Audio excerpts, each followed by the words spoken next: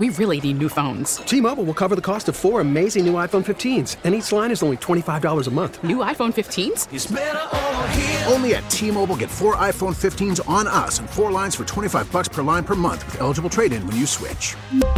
Minimum of 4 lines for $25 per line per month with autopay discount using debit or bank account. $5 more per line without autopay, plus taxes and fees. Phone fee at 24 monthly bill credits for well-qualified customers. Contact us before canceling account to continue bill credits or credit stop and balance on required finance agreement due. $35 per line connection charge applies. See T-Mobile.com. We get it. Attention spans just aren't what they used to be. Heads in social media and eyes on Netflix. But what do people do with their ears? Well, for one, they're listening to audio. Americans spend 4.4 hours with audio every day. Oh, and you want the proof? Well, you just sat through this ad that's now approaching 30 seconds. What could you say to a potential customer in 30 seconds? Let Odyssey put together a media plan tailor-made for your unique marketing needs. Advertise with Odyssey. Visit ads.odyssey.com. Welcome to Overnight America with Ryan Wrecker, sponsored by Michael's Flooring, the flooring experts. MichaelsFlooringOutlet.com. On the voice of St. Louis, KMOX.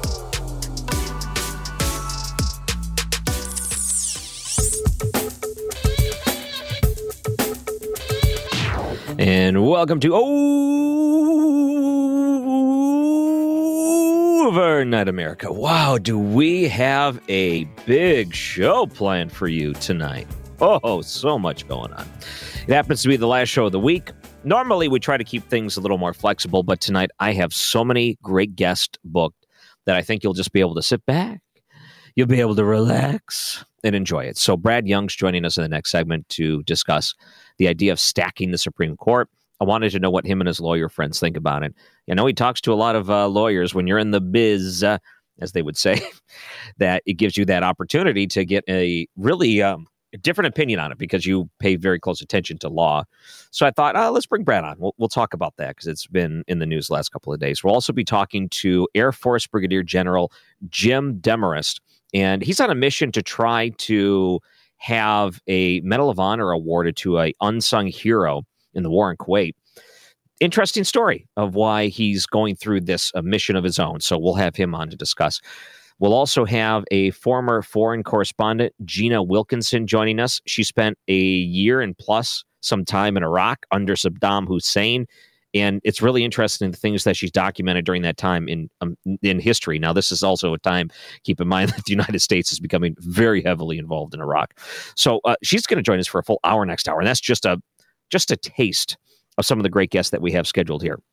Now, since we have such a busy show, I wanted to make sure we had another moment to really sit back and enjoy Megan Lynch's series. So she's been debuting these on Total Information AM. It's about the pandemic and really asking the question, when will it end? Which has that's the question on everyone's mind. They want to know, when is this going to end? Is it ever going to end? Are we ever going to see normal? Is there a normal? Is this the normal? Whatever it is. And there's different aspects of people's lives that have been changed because of the pandemic, including sports. In today's segment on that, here is Megan Lynch's latest series edition, When Will It End?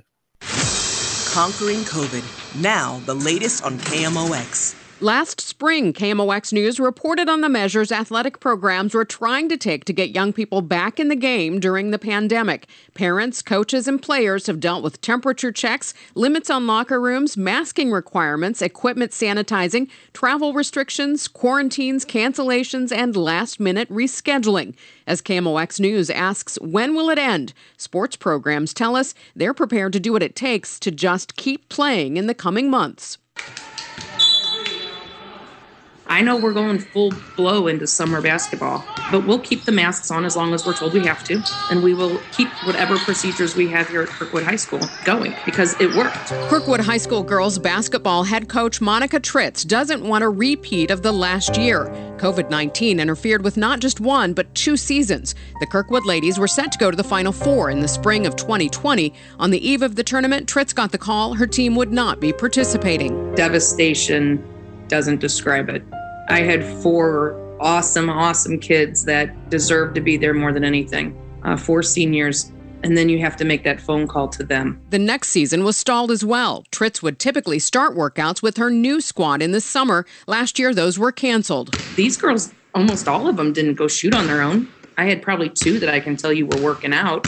So then it's like starting over. You start from scratch, where usually when you get your kids in November, you already have a base down. Once they did get back on the court, Tritz says they tested a multitude of masks and followed every guideline to ensure they could continue to play. I'm hoping next year we don't have to wear masks, but who knows what that mandate will be. I would really like to see consistency all throughout the area. Because really, you go across the river, it's different. You go to St. Louis City, it's different. You go to Jeffco, it's different. It's just St. Louis County that has their own rules. So I'd like to see consistency. I think that's fair for all kids.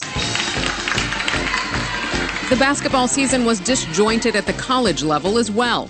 KMOX sports reporter Joe Pott is the voice of the Cougars at Southern Illinois University, Edwardsville. They missed 35 days because of positive tests throughout the program. They had to then make all those games up, and so that caused a backlog in the schedule, and they played 18 games in 37 days. Restrictions interrupted recruitment. Training and travel routines were in flux. Now a growing number of universities around the country are saying students and faculty will be required to get a coronavirus vaccine before they can step foot on campuses this fall. I asked Joe if he thinks the athletes at SIUE would be willing to be vaccinated to ensure a smoother season next year. Ultimately, I think that if it is something that is going to help sports get back to normal and their routine get back to where they expect it, I would imagine that most of them would be open to that idea.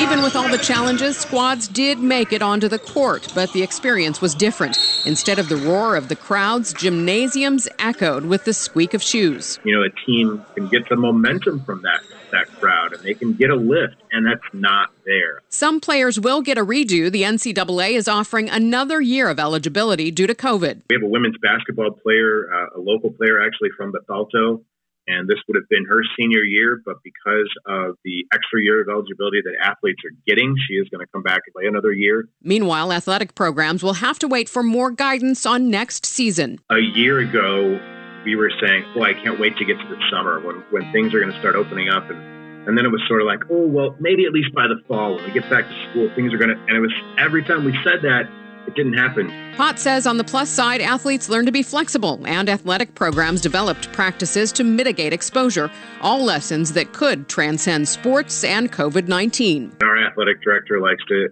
tell us, you know, that those of us that are going to be successful are going to be able to embrace that ambiguity and embrace the unknown. Megan Lynch, KMOX News.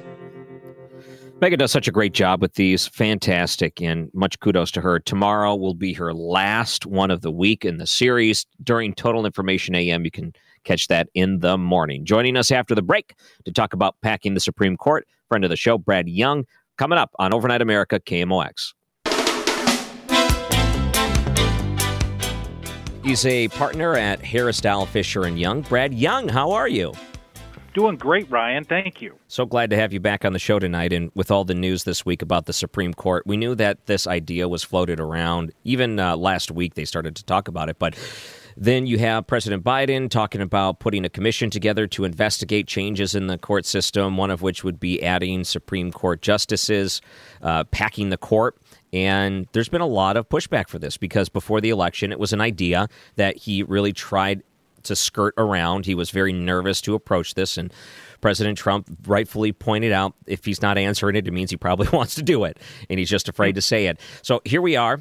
Part of this commission is to look at adding Supreme Court justices, and I know that you follow the Supreme Court, and you're in all these lawyer circles.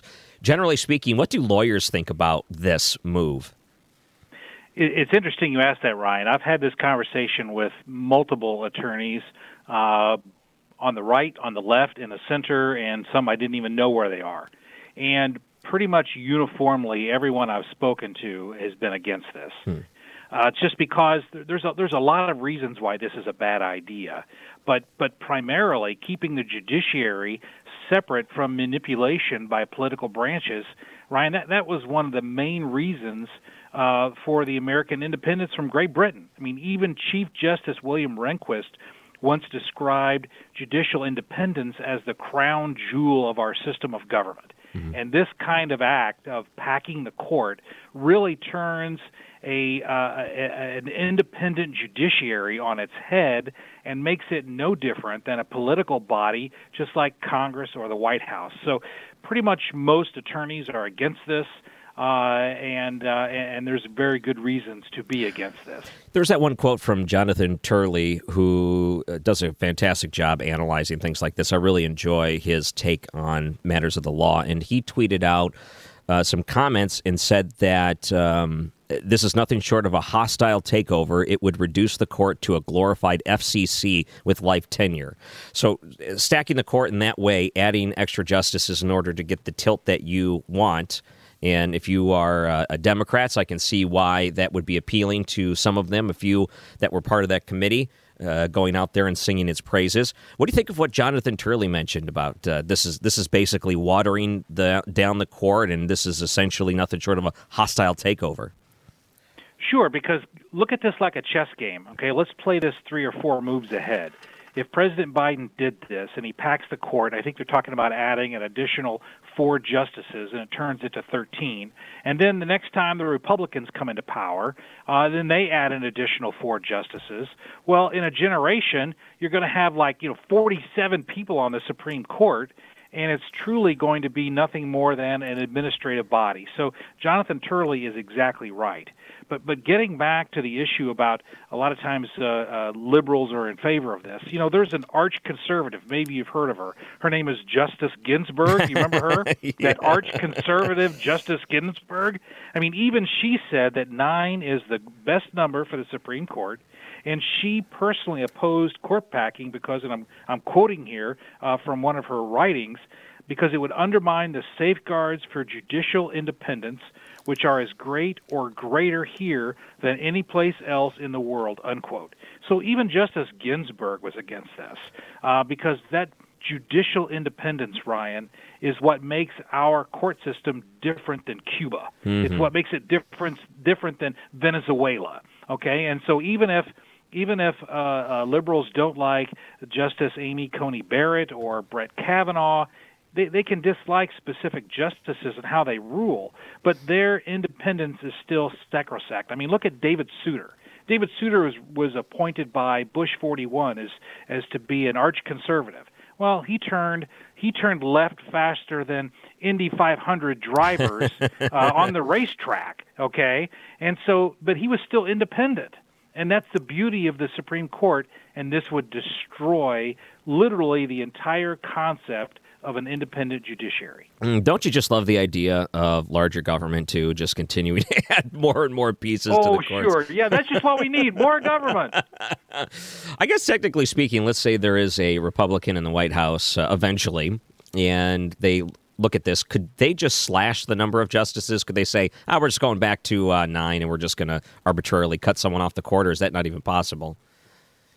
That's never, ever been proposed. It certainly is possible because the Constitution does not specify the number of Supreme Court justices. That's something that's done by Congress. And the last time Congress tried to tamper with this was during the FDR administration, when Franklin Roosevelt was president, and the Supreme Court would not back his big government programs. He threatened to pack the court back then. Mm-hmm. And even back then, the Senate Judiciary Committee had a commission, because that's what politicians do. They create commissions. And even back then, the Senate Judiciary Committee commission on this said this was a bad idea for the exact reasons we've talked about. It would destroy the independence of the judiciary. So uniformly, this is a bad idea. Everyone over history has agreed this is a bad idea, except the current progressives who think it's a great idea because they want to do anything to grab more power and to institute big government programs.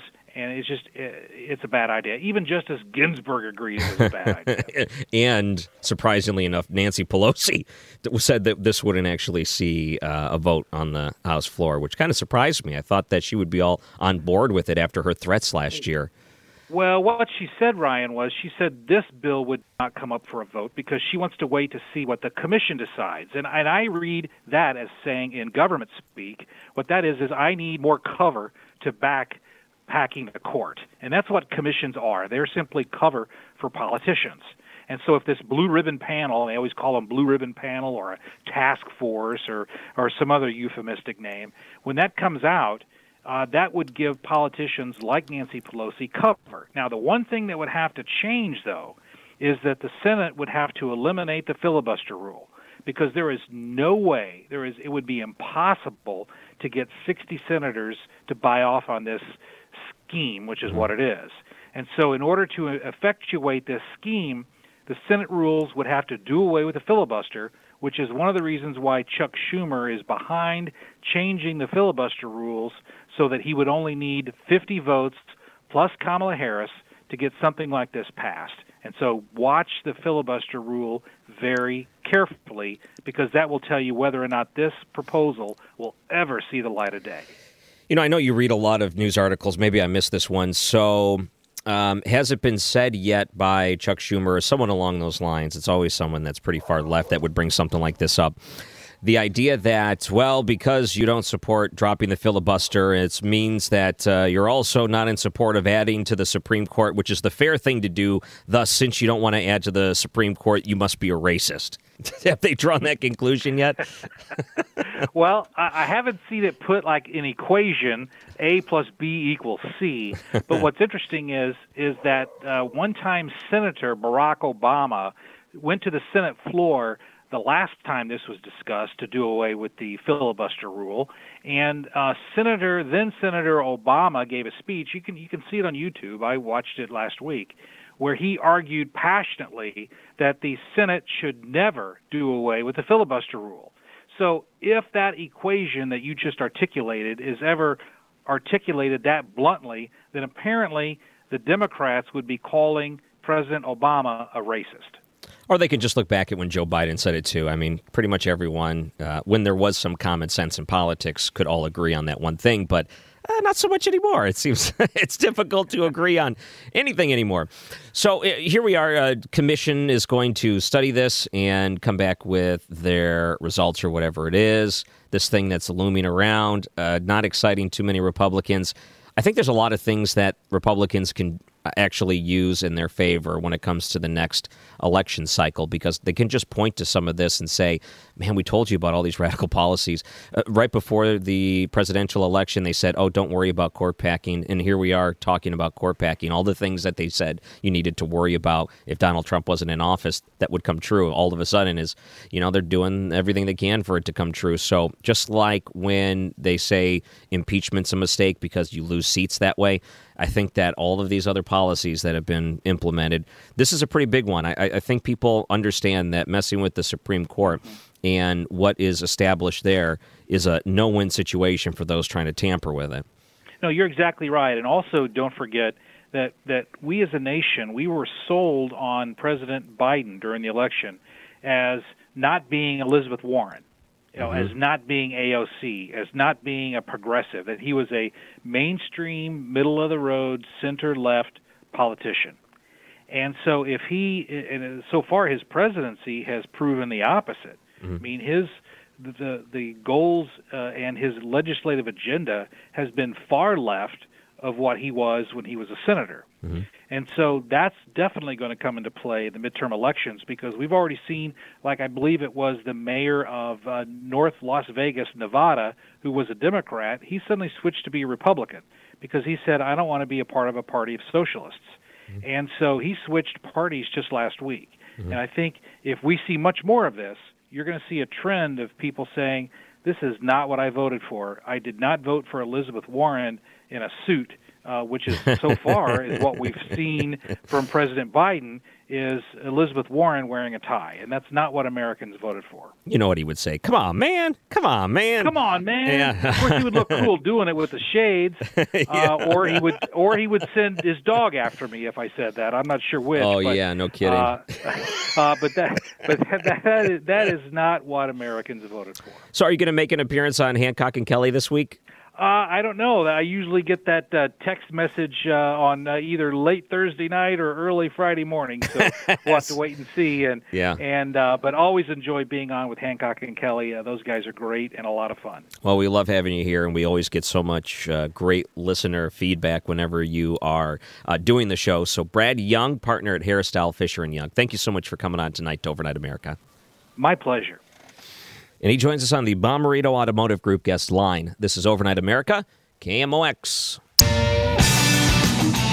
Air Force Brigadier General Jim Demarest is on a mission. He would like to see someone honored with the Medal of Honor, an unsung hero as part of the war in Kuwait. He joins us now on Overnight America. Thank you so much for coming on today. Hey, thanks very much for having me, and I'm glad to share the story of an American hero, Captain Steve Phillis. Why don't you tell us your mission and why you are on this mission to try to bring some recognition to an unsung hero? So Captain Steve Phillis was awarded the Silver Star for bravery during Operation Desert Storm for a mission he flew on February 15th of 1991. And the Silver Star is evidence that Steve is a hero.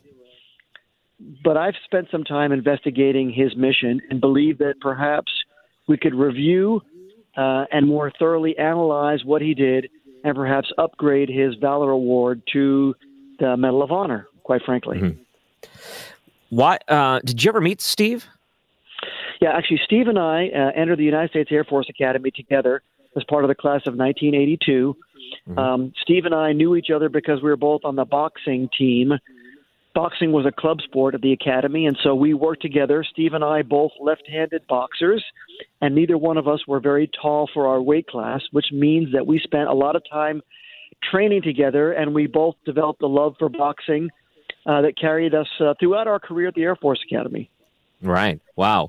So tell us, did you serve in Kuwait as well, or is there a point where maybe you guys went in different directions? Well, we did go in different directions. We both went to pilot training. I went on to fly the F-15. Steve went on to fly the A-10. We both graduated from the Air Force's Fighter Weapons School, or Top Gun program. Steve ended up as part of the initial deployment to Iraq as part of Operation Desert Shield in the summer of 1990. I rotated in and served in Operation Desert Storm from September through December of 1991. So we're both Desert Storm veterans. Although Steve was involved in the shooting war, my service was kind of the mop-up work after the ground war was over. I see. So part of the Top Gun program, what did that movie mean for you guys when it came out? Was it like something you could point to and you got bragging rights? Well, it was great to relate to as fighter pilots. There are some things in the movie that are obviously very Hollywood-centric, and that is the fact that when you look at the flying scenes, the airplanes are all within the camera, and you can easily see them. In fact, what happens in aerial combat, whether it's air-to-ground or air-to-air combat, is things happen at a lot greater distances, which is hard for people to appreciate. But, a lot of the camaraderie, the singing, all that type of stuff, it was great to be a fighter pilot during that time, I can assure you. Oh, that's neat. So, okay, you guys go into different directions. You after training for a while, you have different missions, different jobs inside of the military. How much contact did you have with Steve at the time? Did you guys stay close? We didn't stay close, but we had similar experiences. Went to pilot training at the same time, went to lead-in fighter training at the same time. He and I went through the Top Gun program in the same year. But we did not connect. And kind of the interesting thing about serving in the military is that, you can spend time together and then go in different paths. When you come back together, it might be a year or 3 years or 5 years or 10 years. It's as if you saw each other every day. So we shared a lot of similar experiences, which is what's allowed me to investigate and kind of more fully describe his heroics during Desert Storm. Joining us here is Air Force Brigadier General Jim Demarest, and we're talking about a friend of his, U.S. Air Force Captain Stephen R. Phillis. And he was someone that was awarded and recognized for his work, but now you're out to try to get him the Medal of Honor. I'm curious, going back to your time serving, I guess I don't know how this works. When you guys go in different directions, people how do you catch word when someone that you were close to and someone you knew may have been involved or may have died in the line of duty? So I was flying F-15s at Holloman Air Force Base in New Mexico in 1991 when Desert Storm kicked off. And so we had access to classified information and reports about how the war was being conducted. And Steve was shot down and listed as missing in action on the 15th of February of 1991. And it wasn't until quite a bit after that we learned his fate. But I took an interest because I knew Steve, and Desert Storm was the first combat that we as an Air Force had experienced since Vietnam, and I've followed it very closely. It turns out that Steve was missing in action for quite some time. It wasn't until almost a month after the ground war, March 22nd of 1991, when the wreckage of his aircraft was discovered and his fate was actually solidified. So I was on active duty at that time. I knew there was more to the story, but it really wasn't until a number of years later where I began to investigate kind of what happened and kind of piece together a more complete story of his Desert Storm heroics. Wow. When you were piecing this together, I always assumed when an incident like this happens overseas and it involves, flying and you're talking about some pretty heavy equipment, that there would be a full investigation done by the military. There would have all of this laid out. It would be easy for you to read a report. But when you were going back looking into this, did you find there were a lot of empty spaces and blank parts of the story that you had to figure out for yourself? Yeah, your instincts are actually excellent because in peacetime, the Air Force and all the military services do a very extensive analysis after an airplane crashes. In combat, it's a lot different, and especially back in the early 1990s, for a combat loss, once they find the airplane, they identify the fact that someone was in it, and they reach a conclusion that, okay, the airplane crashed and the pilot was dead. That is really where the investigation stopped. And that's not good or bad. It's just a fact. We lost 28 airplanes and 5 helicopters during Desert Storm. And so the fact that there wasn't an extensive investigation is not a slight, not a dig, not meant as anything other than that's just the way things were done. And so what I've been able to do is analyze the information available and some additional information, eyewitness accounts, audio tapes, and that to piece together a more complete picture of his heroics. Wow. And I've heard those stories going back to World War II, for example, when you have just this, you have so many, people, a huge manpower and soldiers that are in active duty. And you talk to those that are trying to research what happened in some of these different battles.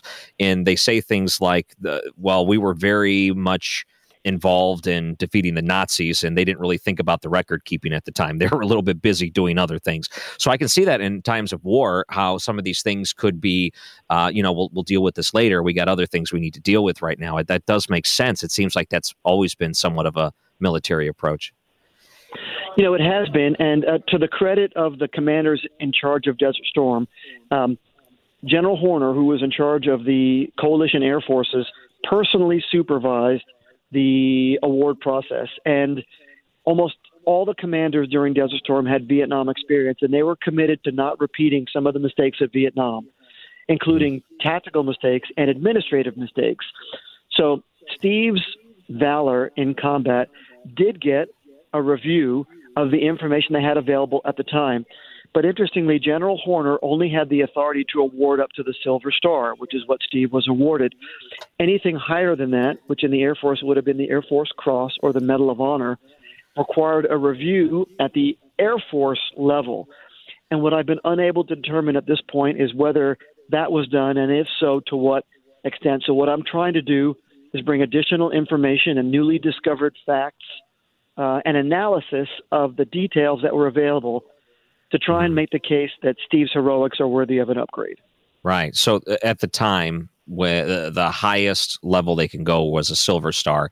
They've learned more since then. You've uncovered more. Is there any surviving family members of Stephen Phillips? Or Phyllis, excuse me. Yes, as a matter of fact, thanks for asking that. I spoke to his mom and dad earlier this week. They are 85 years old. They're doing great. Steve was from Rock Island, Illinois, and that's where his mom and dad still live. It's over 30 years now since Steve's shoot down and his heroic actions during Desert Storm. And his family recognizes the fact that Steve is a hero, and the Silver Star proves that, and they don't need any further affirmation about that. Mm-hmm. But at the same time, when you look at the Medal of Honor standard, which is gallantry in the face of action at risk of life, above and beyond the call of duty, when you look at that standard, in my humble opinion, Steve's actions that day on February 15th meet those standards. His family will be happy.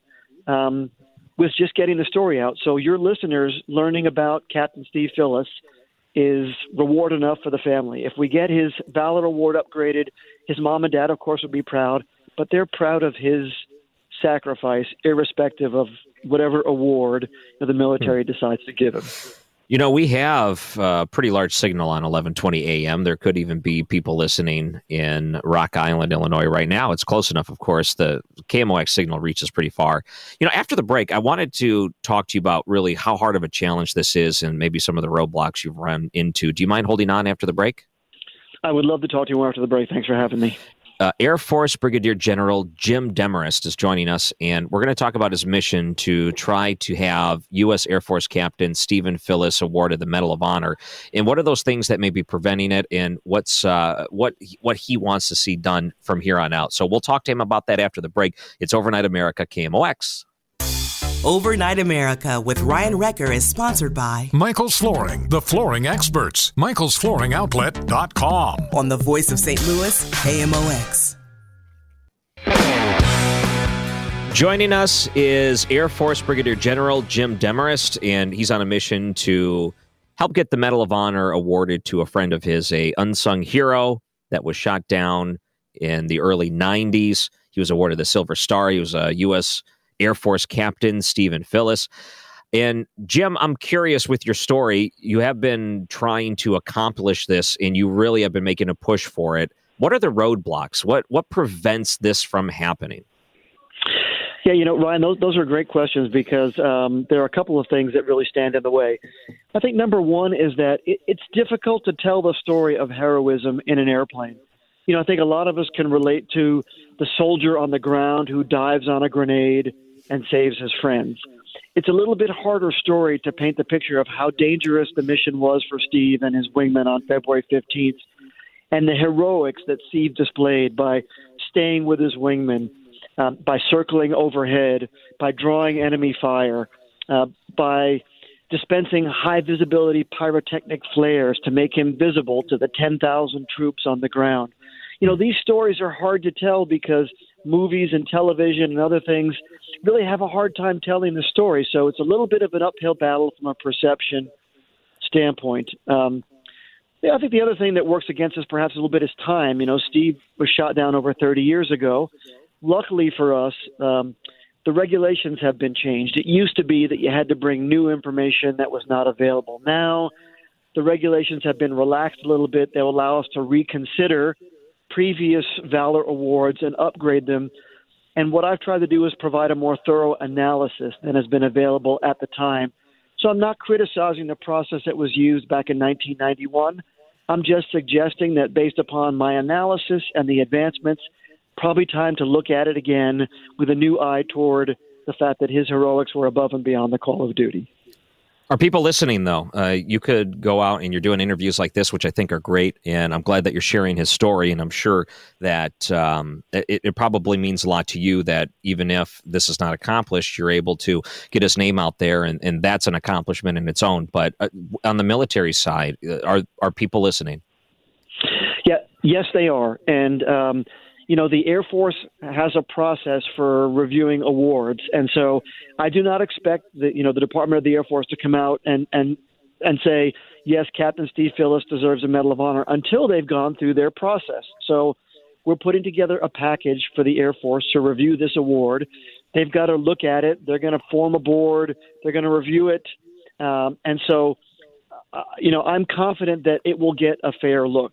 What we can do in the meantime is generate support. So if your listeners will contact their congressman, their senator, anybody that they know in a position of authority or influence to help, promote Steve's story, share the article from Air Force Magazine, talk about those heroics. That creates a momentum outside the Air Force and the Department of Defense that will help his case and help our quest to upgrade his Valor Award.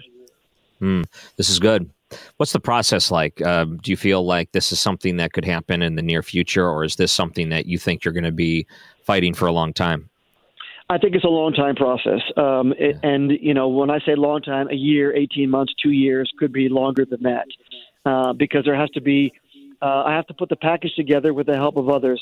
I have to get witnesses to sign documents. I've got to get statements from people. And then the Air Force is going to walk through and look at it. And if the Air Force believes it's worthy of an upgrade, then it goes to the Department of Defense. And then if it passes that muster, it goes through Congress and then the White House. And none of these things happen quickly. And so it's a marathon, not a sprint. And so getting the story out now is, part of the process of energizing people around this and rallying. But make no mistake about it, it's a very heavy lift and it's a long process. By any chance, do you have a website or social media, someplace people could look up your story if they wanted to learn more about this and what they've heard tonight? Yes, thank you for asking. If they go to my author website, which is Jim Boots Demarest, that's jimbootsdemarest.com, they click on the news link. They can download the article from Air Force Magazine. They can sign up for a newsletter. And our intention is every time we take a step forward and are able to advance the package, we're going to communicate with people. We're not going to bombard their inboxes with useless information, but we will let people know how things are progressing. To your point, it's going to take a while, and we'll let them know how things are going. We'll also be able to provide them with information how they can support this, whether it's a petition or contacting the congressman. We're going to try and make it easy for people to help us support our cause of upgrading Steve Phillis's Valor Award to the Medal of Honor. Yeah, it's a great nickname, Boots, by the way. So one more time, jimbootsdemarest.com is the website? Yes, it is. All one word, Jim Boots Demarest. That's Demarest. If you Google that, you'll find it. Click on there. Newsletter, article, all sorts of information, ways to support. Thank you so much for spending time with us tonight, sharing your story, and we hope for the best for you. I really do. Thank you. Ryan, thanks so much for having me on tonight. I appreciate your time. Thank you. Air Force Brigadier General Jim Demarest joins us on the Bommarito Automotive Group guest line. Very fascinating look there. All right, joining us in the next hour is a journalist that spent some time in Iraq during Saddam Hussein's tenure. What did she learn during that time? We'll find out. Coming up on Overnight America, KMOX. We really need new phones. T-Mobile will cover the cost of 4 amazing new iPhone 15s, and each line is only $25 a month. New iPhone 15s? It's better over here. Only at T-Mobile, get 4 iPhone 15s on us and 4 lines for $25 per line per month with eligible trade-in when you switch. Minimum of 4 lines for $25 per line per month with autopay discount using debit or bank account. $5 more per line without autopay, plus taxes and fees. Phone fee at 24 monthly bill credits for well-qualified customers. Contact us before canceling account to continue bill credits or credit stop and balance on required finance agreement due. $35 per line connection charge applies. See T-Mobile.com. O'Reilly. Protect your vehicle's engine with a full synthetic oil change and save with Mobil 1 at O'Reilly Auto Parts. Purchase 5 quarts of Mobil 1 full synthetic motor oil and receive a $10 O'Reilly gift card after rebate. See store for details. With your Mobil 1 purchase, you'll also receive 2 times points during O Rewards Bonus Points Month at O'Reilly Auto Parts. O'Reilly Auto Parts.